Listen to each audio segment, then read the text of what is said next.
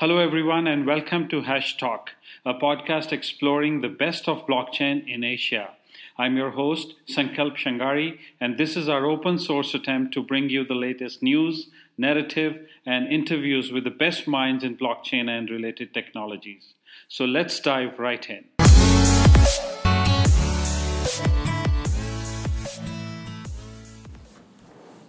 Hey guys, welcome back to Hash Talk, another exciting episode with one of my favorite guys who've been, looking forward to having him on this show, Pavel Bains, who is the CEO and co-founder of Bluzelle, a decentralized storage solution on blockchains. Very exciting to have Pavel on board. I've been really looking forward. Pavel is one of the best known blockchain guys in Asia, especially in Singapore. Very well connected and building a great solution. Welcome, Pavel. How are you? I'm doing good. Thanks for having me on. Excellent. Pavel, first of all, I think thank you for being on the show. What everybody wants to know is what is Bluzelle and what exactly are you building? So let's dive right into that. Yeah, easy to answer. So it was a couple of years ago, we were doing Bluzelle here and doing projects for some of the banks and insurers, and we're doing decentralized applications. Now, one of the things that we had to do was we had to take, we built a KYC product, and we had to, on Ethereum, we had to store the data, name information, all that somewhere. Now, that's when we realized that, hey, if we store that on Ethereum, it's going to be very expensive and slow. Yeah. And if we did it on, a traditional database, that's not ideal. So that we found that there was a missing gap and said, hey, if Ethereum takes care of this on the decentralized computing layer, well, we do need decentralized storage for the data. And that's where we came, will be that missing piece. So you have a full decentralized stack.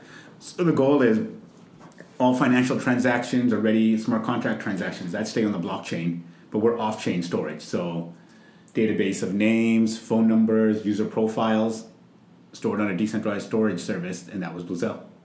Great, awesome. Very simple question there. How are you different from any other storage, be the servers on the rack or be the AWS in the cloud?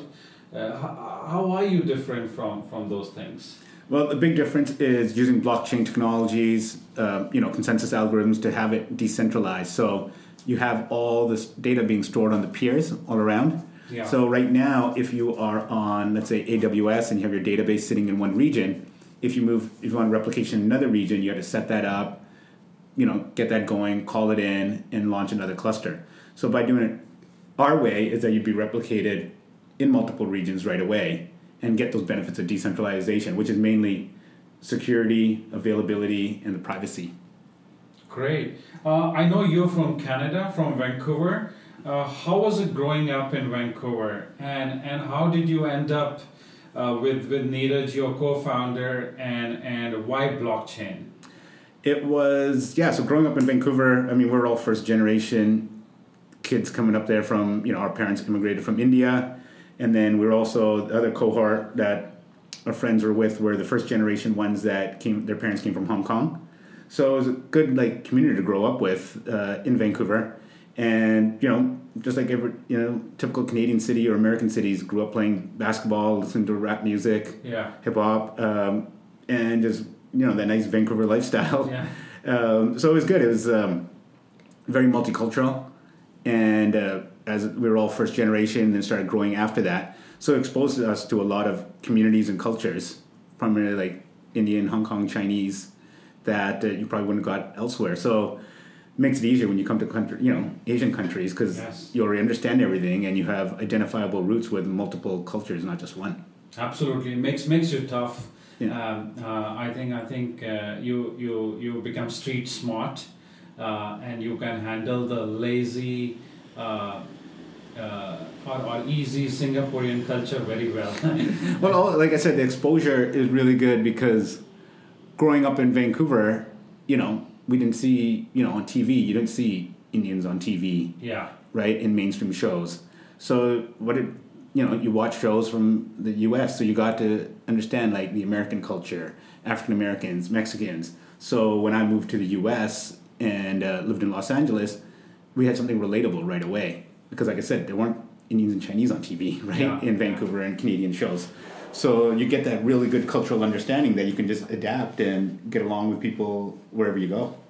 So from a hip hop and a basketball and athletics growing age, how did you end up in tech? And I know you used to run some gaming companies and had your own business in the past. How did that happen? Yeah, so growing up, at the university and like I said, we're in sports and entertainment. Yeah. Grew up playing video games. So it was like, okay, Vancouver was a hub and started just kind of working in the digital entertainment, digital media space. And then you have kids, and after a while, you start understanding, like, well, I can't keep making games where I'm just shooting people and doing this. Yeah. I was always big into, distributed computing, economics, political science. So next thing I wanted to do was go something more deep into tech. And then that's where we decided. I started reading about blockchain, Bitcoin, and saying, wow, it combines everything. It's economics, it's finance, it's distributed computing, pushing the edge on stuff. So it was kind of a combination of everything. I said, hey, this sounds actually really cool in that sense. I was like, yeah, I got to get involved in this. So this was 2000. Oh, probably like 2015. And that's when you met Neeraj? Yeah. Yeah. So how did you guys come together and decided that data storage on blockchain could be revolutionary? Well, that came after. So how we met was just through a mutual acquaintance who knew me and said, hey, I was looking into the stuff. So he knew Neeraj, who had just come back from Silicon Valley, and who was into the same stuff. And he said, hey, you guys are both into the same thing. Maybe you guys should explore doing something together. Yeah. So we went and we started talking about blockchain and different ecosystems and saying, okay, where do we want to get started? What would be good? And then we decided that, okay, let's start just doing development work in the blockchain space. Yeah. And then we thought that Vancouver, Canada would be a bit slower. Looked like Asia is going to be the next thing. Let's just go try it out there. And then we basically came to Singapore, started working for some of the banks and insurers, doing some projects. So smart contract and insurance by using smart contracts, KYC identity management using Ethereum. And then from that spawned into, okay, what's going on in the whole ecosystem? And that's where it came like, hey, decentralized storage seems to be a missing path. You had, like I said, you had the computing layers in Ethereum. You had things like storage or Filecoin doing file storage, kind of being like Dropbox or AWS S3. They're like, well, the other complementary piece is going to need data storage. Yeah. And that's how that idea came about. And this is this because data has become a currency, like they call it data capitalism today, and we see a lot of data breaches, data manipulation, data stealing. How does Bluezell prevent all that, and why is it better? So that wasn't the original stuff. It was just strictly data storage. But now, moving forward, over the past year, we've gone more into, the next evolution of the product or features that we do is more around that data privacy and data ownership because it is top of mind. It's become more and more aware to people. Yeah. And it seems like that is the next thing that people are going to be going on to because, I was looking at all data privacy and what I share on social media, family stuff, all that, because I restrict it because I'm just worried about that stuff. Yeah. But it seems more and more people are becoming aware of it. So what we see is using a decentralized data storage, you can actually build applications or products on top of that. It gives users control of their data.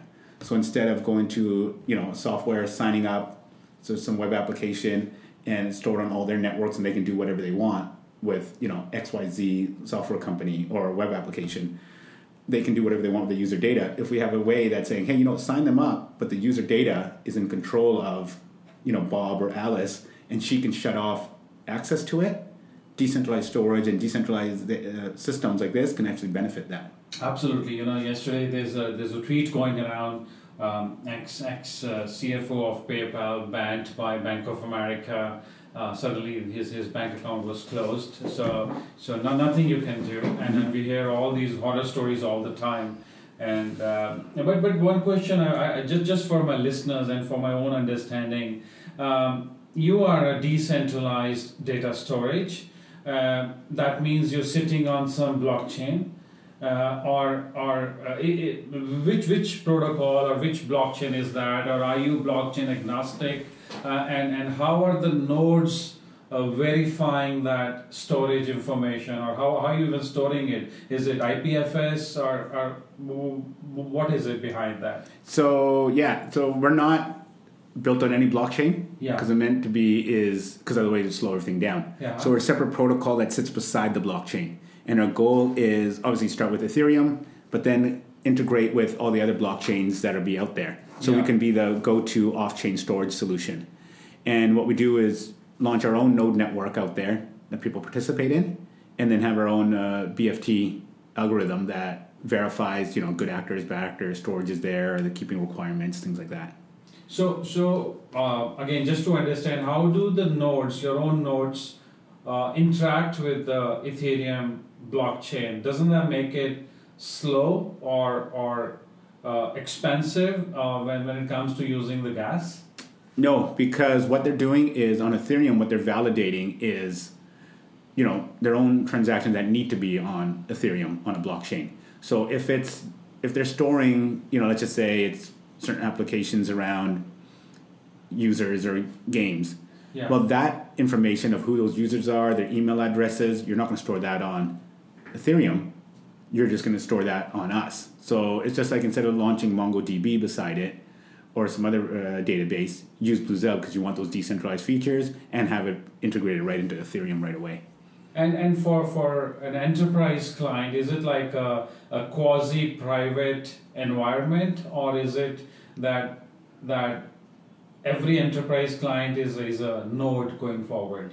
They can choose. So they can decide that, hey, we want the decentralized aspects and the benefits of the network, but we want to be one of the nodes so that we have the guarantee that the data is sitting there and we can validate it. That can be on there, or they can use it without. Amazing. I met you a couple of years ago, first time, and I remember you had a big presence in one of these conferences, and I was like, when I understood what you're doing, and I was like, wow, this is game changing. So 2 years down the road, what's the traction been? What's that journey like, and what's been your biggest takeaway for Bluzelle to begin with? It would be, just like any other startup, right? Journey and combining with blockchain. Yeah. the journeys are way more crazier than other ones, right? Yeah. So, really is nailing down those, you start with this big vision, nailing down those features, crafting some of those use cases along the way, see what's working, where you want to focus on. I think the big challenge is really going from, I would say, the big challenge is not being an infrastructure piece, which is always harder than saying, hey, we're a database, use us for this. Me, solution-oriented. So that you come across that, let's say, data privacy and data ownership. Yeah, we're a database, but this is what you can do with... No, we're selling you a data service for your customers that solve all these problems. So it just repositions how you kind of come at things. So it'd be similar, let's say, if you're a blockchain for supply chain. You're coming in saying, hey, your processes are broken, use us this way, and we're going to streamline all that. You come in as a solution, not as an infrastructure piece. Amazing. So that's what we want to do with our stuff, is come in, phrase it and position it as a solution as opposed to, hey, it's a database. So you are basically customizing and hand-holding your client and solving their real issues that they have, rather than just throwing a storage solution at them. Yeah, because then you get measured and compared to, okay, how's this storage solution for another one, and it involves a different group. But if you come in as a solution, right, like an actual solution that's solving a certain area, then it's a different type of story. And is this for the new age blockchain enterprises, or is it for traditional companies? Be it the commodity players, or be it the gaming players, be it the Coca-Colas of the world. Who is the solution for? Who's your audience? For us right now, it would be for any type of application that is looking at probably global users and where consumer data is highly important, because that's where they want that availability, and that control over it. If it was, a regional e-commerce company that is just doing certain transactions, they can probably use any type of database. Yeah. But we want to focus in on specific areas, and what we're seeing right now is like, people approach us around medical records, fintechs, but entertainment, social, because that's where the user privacy and ownership is very important. You talk a lot about focus, and something I've learned from you, and I've publicly stated again and again, and that's something you brought me back track on. What is BlueZell's focus today, and what is the ultimate vision, mission, strategy from here? Right now, it's decentralized data storage for users, right? Simple, you're building a blockchain application, a DApp, you got to store that data somewhere, we will be that. The ultimate one is to have a host of data services that would be running over these decentralized systems like ours. So we can add in, data analytics, different data products, like I said, is consumer-facing stuff that protect their data more, data security. And then it could be even like, potentially data marketplaces where people can sell their data in a secure, managed way, permission-based to others. So the goal would be an entire ecosystem all around like data services, because I think the future is data being the next currency, being highly valuable. So you'll see different systems and ecosystems popping up that facilitate that. Absolutely. The data is definitely the new religion, as Yuval talks in his books. I think with all this privacy issues going around with the big tech and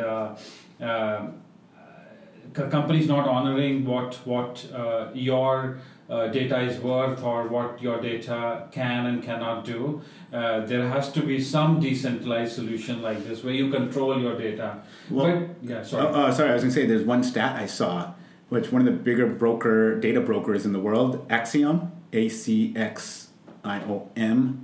So in 2017, they collected 3,000 attributes on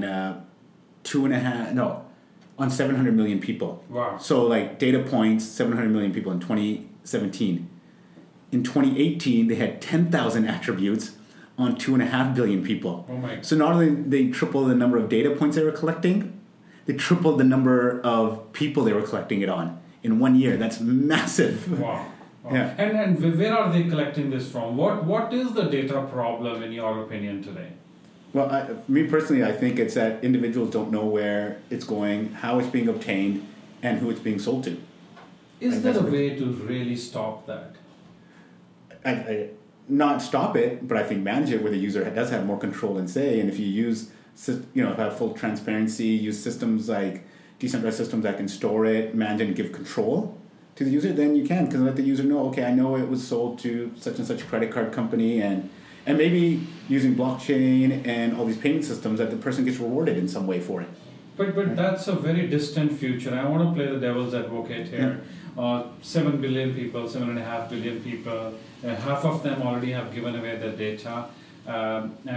Me, being tech savvy, or people like myself who even want to control our data, cannot. I have to apply to the bank. I have to open a Gmail account. I have to use Google Drive. I have to use G Suite. I have to have all the social media I need. I have to log in. I wake up and I'm there. I sleep, I'm there.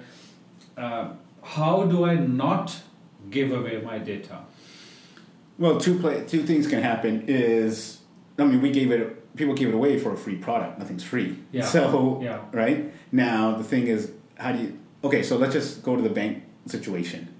If I go to a bank and I deposit, let's say before negative interest rates come in, let's say I deposit some money. Yeah, they're taking my currency and they're lending it out, but they're giving me a return on it. Mm-hmm. Right? That's the deal. Well, now with data, they're giving you a free service, but you've lent out your data to them. You're not getting any return back on it. So it's mainly, I think, about mind shift and accountability from the bigger companies, or competitors will come up and say, you know what?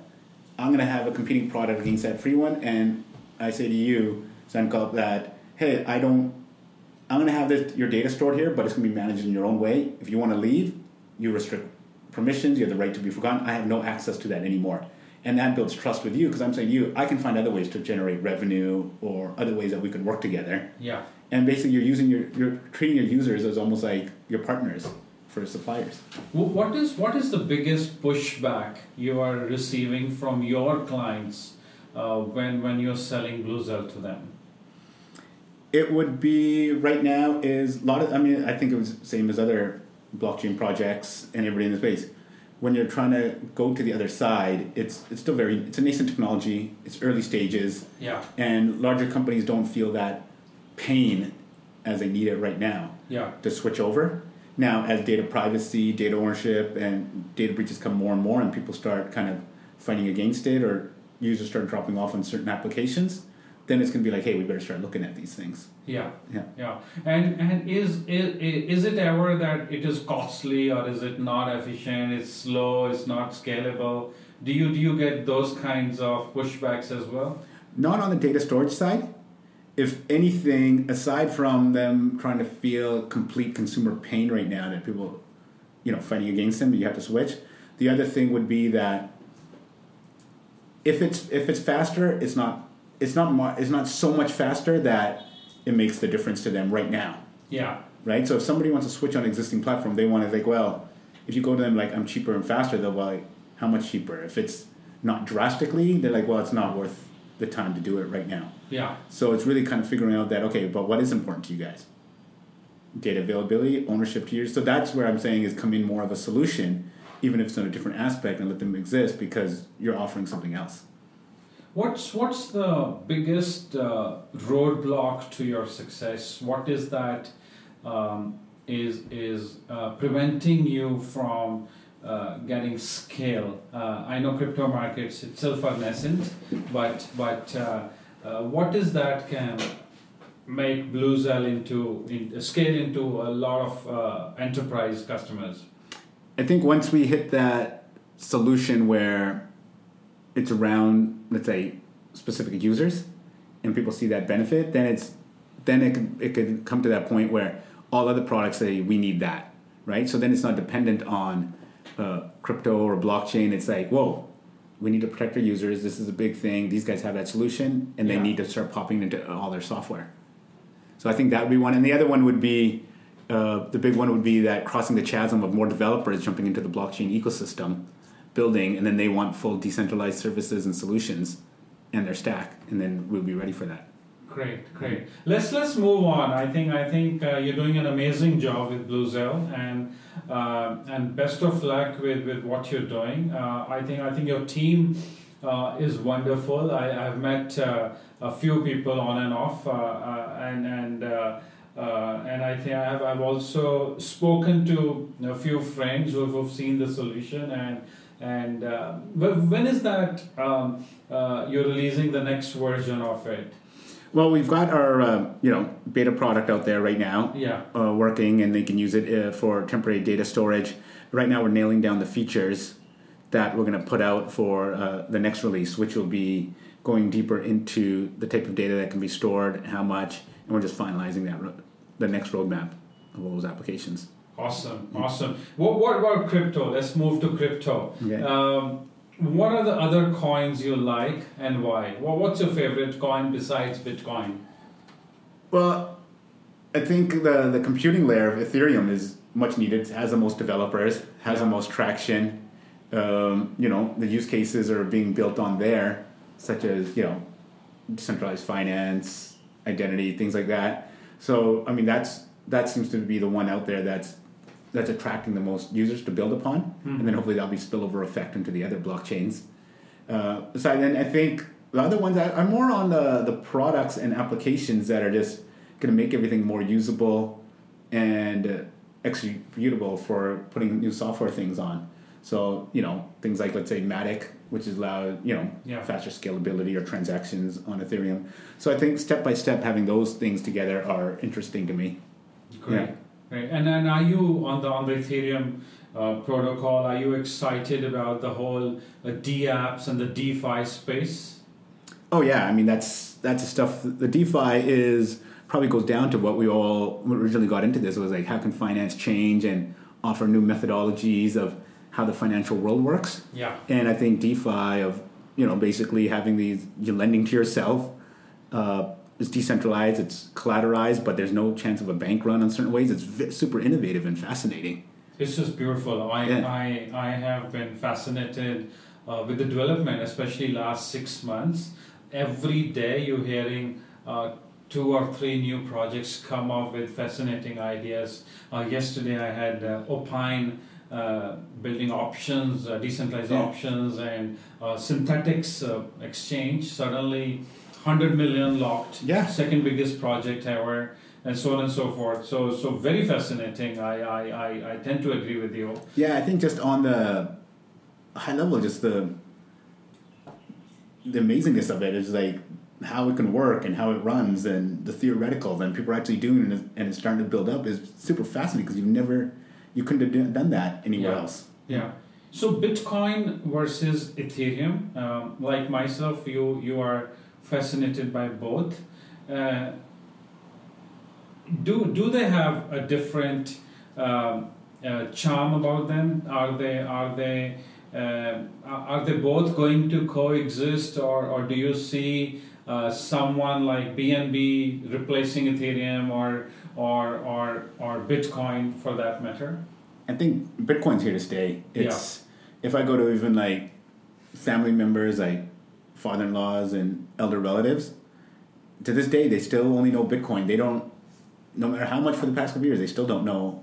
If I said Ethereum to them, they'd have no idea. But they know Bitcoin from ups and downs of the cycles for the past 2 years. Yeah. So that's still top of mind. So you got to think that the big population out there still has no idea that alts exist even. Yeah. Right? Yeah. Mm-hmm. Institutions, everybody's talking, they're coming, they never come.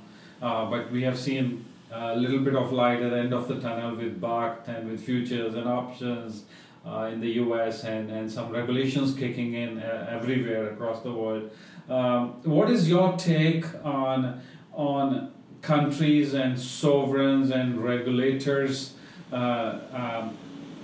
awakened by this revolution and try to fit in? So what do you mean by that? I mean, how do you think regulations are going to change the current crypto scenario? I think it'll be good because if any, like all of us who are already in it understand it and look at the risks and things like that. So on one side, you don't want regulatory because you don't want more control and maybe our old financial systems don't work because of that. But on the other side, we need it because then that trust factor comes in for the people to be like, okay, I'll go into this now. My bank looks okay with it, and it reduces the friction. Yeah. Right. So I think that's where the regulatory is really good for this stuff. Great. And then who is your favorite regulator? Oh, really? I mean, I'm in Singapore, so probably the ones that have given us the opportunities here and build and create and, keep an eye that, hey, no one's doing anything really wrong. Yeah. But they're giving us the freedom to explore. It's got to be MAS then. Agree. Totally agree. Yeah. I think they're not stopping you, but they're keeping a light touch and coming up with regulations as they are themselves learning about this new tech. And they have an open door to stuff. Like you can go talk to them if you want. They actually one of the first projects we did was with the MAS. Yeah. Or they were watching it how we're doing it in terms of the stuff we did with banks. Yeah. So I mean, their openness and communication is unbelievable to think about. That's like imagine us going to reserves or these regulatory bodies in other countries. It'd probably be really hard for us to go talk to them. You were there at the FinTech Week last week and the Block Show. What was your take on Block Show especially versus what you saw in the previous years? Good, better, best. What was it? I was actually happy. Block Show, had a big turnout. Yeah. Good. It wasn't like it was, let's say, 2 years ago when, everything was just really massive. But I think the fact that 2 years later, even going through the ups and downs, it was very focused. They, ran it really tight and everything was built in a place where you had a lot of, people bumping into each other. And it felt very live and a lot of energy. Yeah. And had lots of talks going on throughout the day, in the evenings, even onto the weekend. So I think that focused approach was really good. And what was the biggest takeaway for you? For me was, I think, exposure to other projects and companies coming into Singapore because like we see all the guys that we know in Singapore and most of Asia. Yeah. So got to see a lot of other different type of projects and products out there coming on. And I think the main thing that was really surprising is everything was really focused on finance, right? Yes. DeFi, custody, money-related things. Yes, and then few protocols we met. A lot of startups, like you said, outside Singapore, who want exposure into the region, and we want to see them from outside. Mm-hmm. So definitely a good place to hang out. And like you said, it was very lively. Mm-hmm. You were bumping into old and new friends. Yeah. So good. Let's move on to my favorite part, which is a rapid fire round. I'm going to ask you about 10 questions, and you answer whatever comes first into your mind. All right. Let's start. Rock and roll? Rap. So, what's your favorite book and why? Oh, it would probably be, first one that came to me was probably The Alchemist. Alchemist. Yeah. Nice. Good choice. Still a great book, right? It talks about the journey, talks about, every time you thought the guy had turned that corner, it was, something happened and set him back. The one section where he's basically talking, I'm not a religious person, but when he's talking to basically God to carry him in the wind, that is some of the most beautiful thing I've probably ever read. It's amazing. It's that point where you realize about life, you realize you start to learn about life. Sometimes you are lucky enough to learn it very young, and sometimes it just takes a lifetime. And you still don't learn. Yeah, exactly. Good. So if you could have dinner with 3 people, any 3 people, dead or alive, who would they be and why? Che Guevara, because, amazing to think. The guy's Argentinian, decides that I want to do a social revolution all around, and helps Cuba, and decides that that's not enough. Like, he's almost disappointed and Castro didn't keep going. He's like, well, I'm going to keep going. Yeah. So that drive for him to go there is absolutely amazing. Got to go with just growing up with parents like ourselves who grew up in the 60s, 70s, and what they saw. Muhammad Ali, the ability to basically sacrifice it all and be like, it's not worth it. Like, we were just in Vietnam a couple of weeks ago with the kids and explain the history and how he just said that I'm not going to go to another country to kill more poor people. Or poor like the people I grew up with back home. Like, unbelievable to do that. And third would be I listen to him a lot anyways on podcasts and stuff. But what would be a good one? Would be, I think, Albert Camus, right? The writer that grew up reading his books and his philosophy of how people look at him almost like kind of a nihilist, but he's not. He's actually very positive, and just got to understand, like, how is he able to explain that, and how people approached him about his philosophy on life. Who's your favorite podcaster? Oh, there's probably a couple, but who's really good is still Neil deGrasse Tyson. It's totally off topic, astrophysics, but the way he explains science and in a way, and he brings actors, musicians, guys like that on and can explain, and those guys talk about science and what motivates. So the ability to bridge this pop culture world with science is simply amazing. Right? It's just very entertaining. Another one is actually good too is there's 2 that I listen to, Jay Moore and Mark Maron, who are stand-up comedians. Stand-up comedians are actually really good because they have a way to approach and talk to people who aren't even comedians and get certain things out, crack small jokes along the way.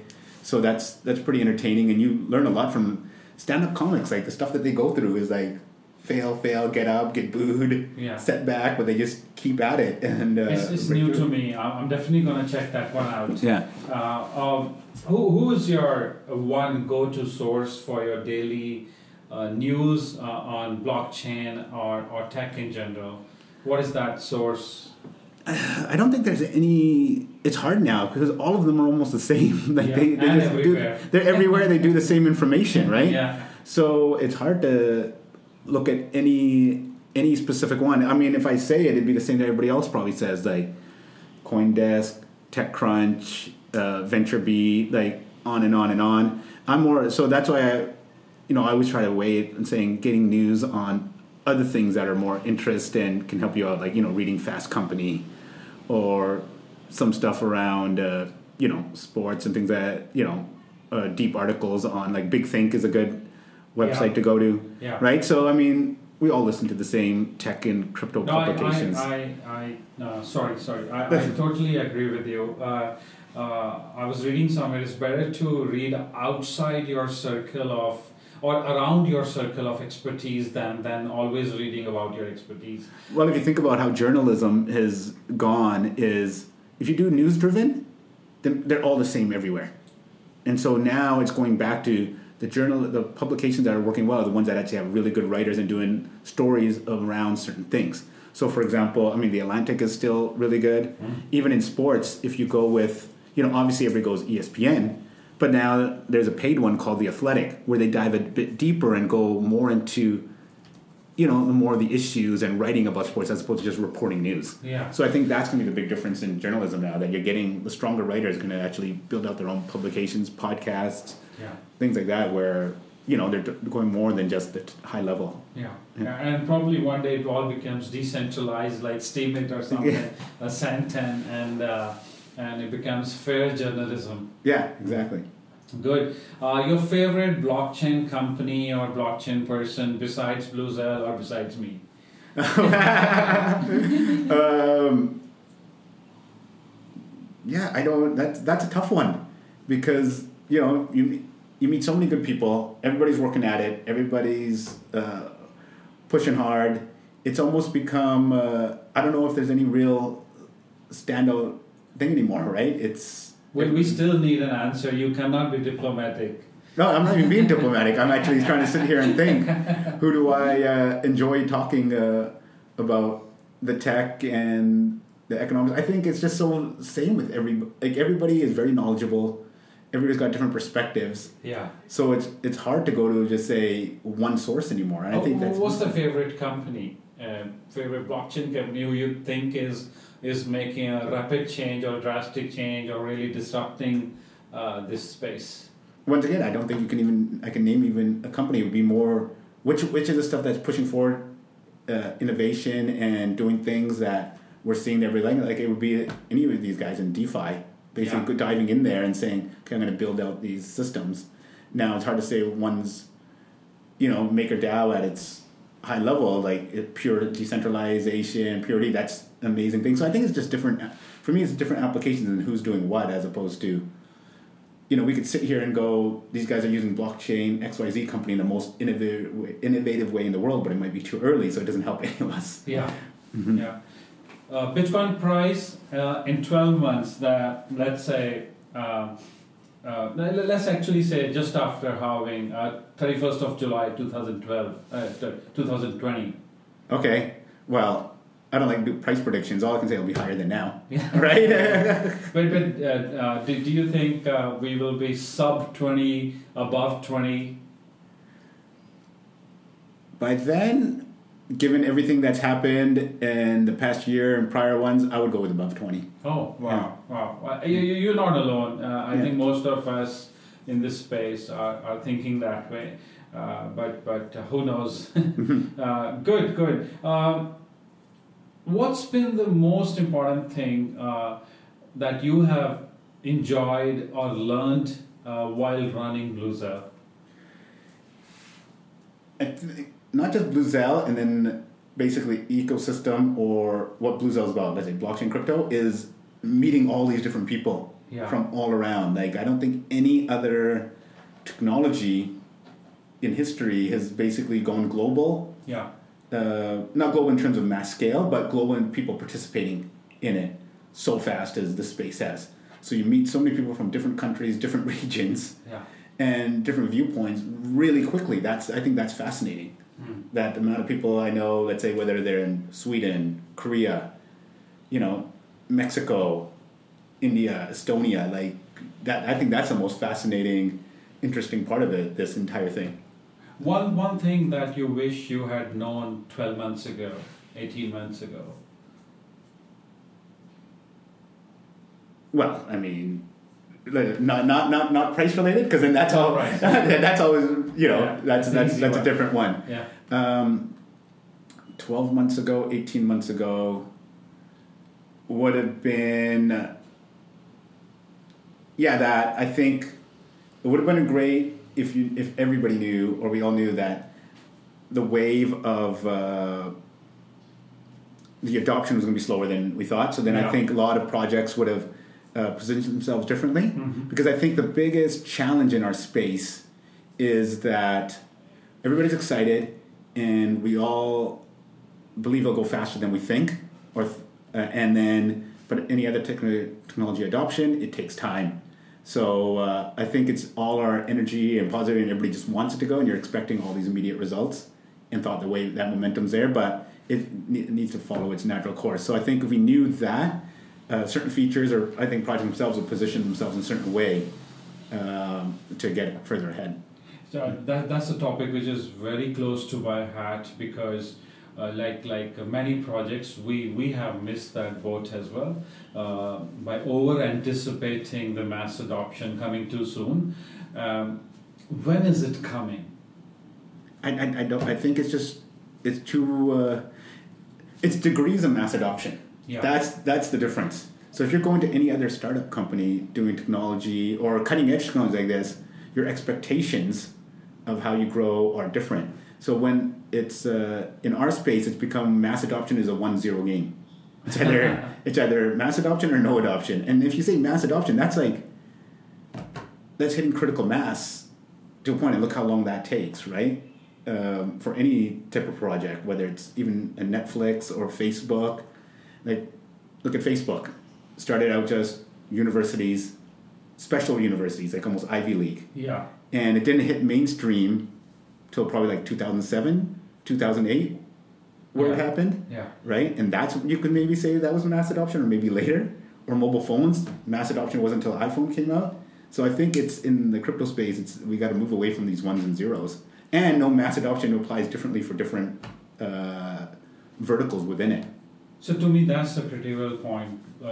Instead of when, the question is what. What is mass adoption? Yeah. Because it's different for enterprises, different for retail, different for different industries. I mean, are you talking oil and gas blockchain? Are you talking Facebook, social media kind of blockchain mass adoption, payments mass adoption, etc.? Or even going into something simple, derivatives mass adoption. Yeah. If I went to my dad and talked about a derivative, or 98% of the people I know, they'd have no idea. Yeah. So to them, is that mass adoption then?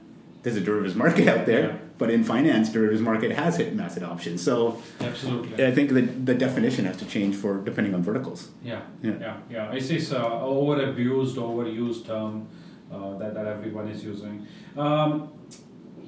One last question, and something our audience loves, and something I want to learn is your philosophy of life. What has life taught you and made you a better person? And what is that one quote that you're always telling people? I would say, most of us, right? You only learn this later on, right? Yeah. And it would basically be the philosophy of life is, I guess, not to take anything way too seriously, because then that affects your health and your mindset, and you're doing the best you can. So even though when we get caught up on things, take a step back and go, okay, what is this really that thing? And I think it was a basketball player I saw Kobe Bryant a few weeks ago. He kind of reiterated that something was happening. He was down, had some bad games, or going through a bad spell, and then he realized, like, okay, let's be realistic. I'm not that big of a deal. Whatever I'm going through is not that big of a deal. Yeah. Or what was it? It was like, don't think too much of yourself that anybody cares. Oh, he went through like an 8 games limit. Okay, I'm not that big. I'm not that important that this stuff actually matters in the whole world. So that kind of sets you back and go, okay, let's take what we got right now and focus on that. I think a good quote would be the one from The Alchemist is always good, that, hey, if you stay focused and put things out, the universe will conspire in your favor. Yeah. Right. Yeah. Absolutely. Great. Thank you, Pavel. I really enjoyed this. I've always enjoyed sitting down with you, talking with you. You have a very focused and different perspective every time, and you are one of those people. Because of which I think the blockchain industry is amazing. So thank you so much for being with us. Well, no problem. Like you said, I think the type of people and different personality, different people from different backgrounds that is brought and different, education, things like that is just amazing because you have a mix of everything in this space. Yeah, which is crazy. It's not just pure tech people doing pure tech. It's like people from totally different backgrounds who are coming in. Great. So we're wishing you the best of health, best of happiness, and looking forward to sipping coffee again with you. Thank you so much. Thank you. Thanks for having me on. Thank you. Bye-bye. HashTalk is an attempt to bring out the best of blockchain narratives in Asia. If you like this and you found this valuable, please share this on your social media. Thank you for listening, everyone.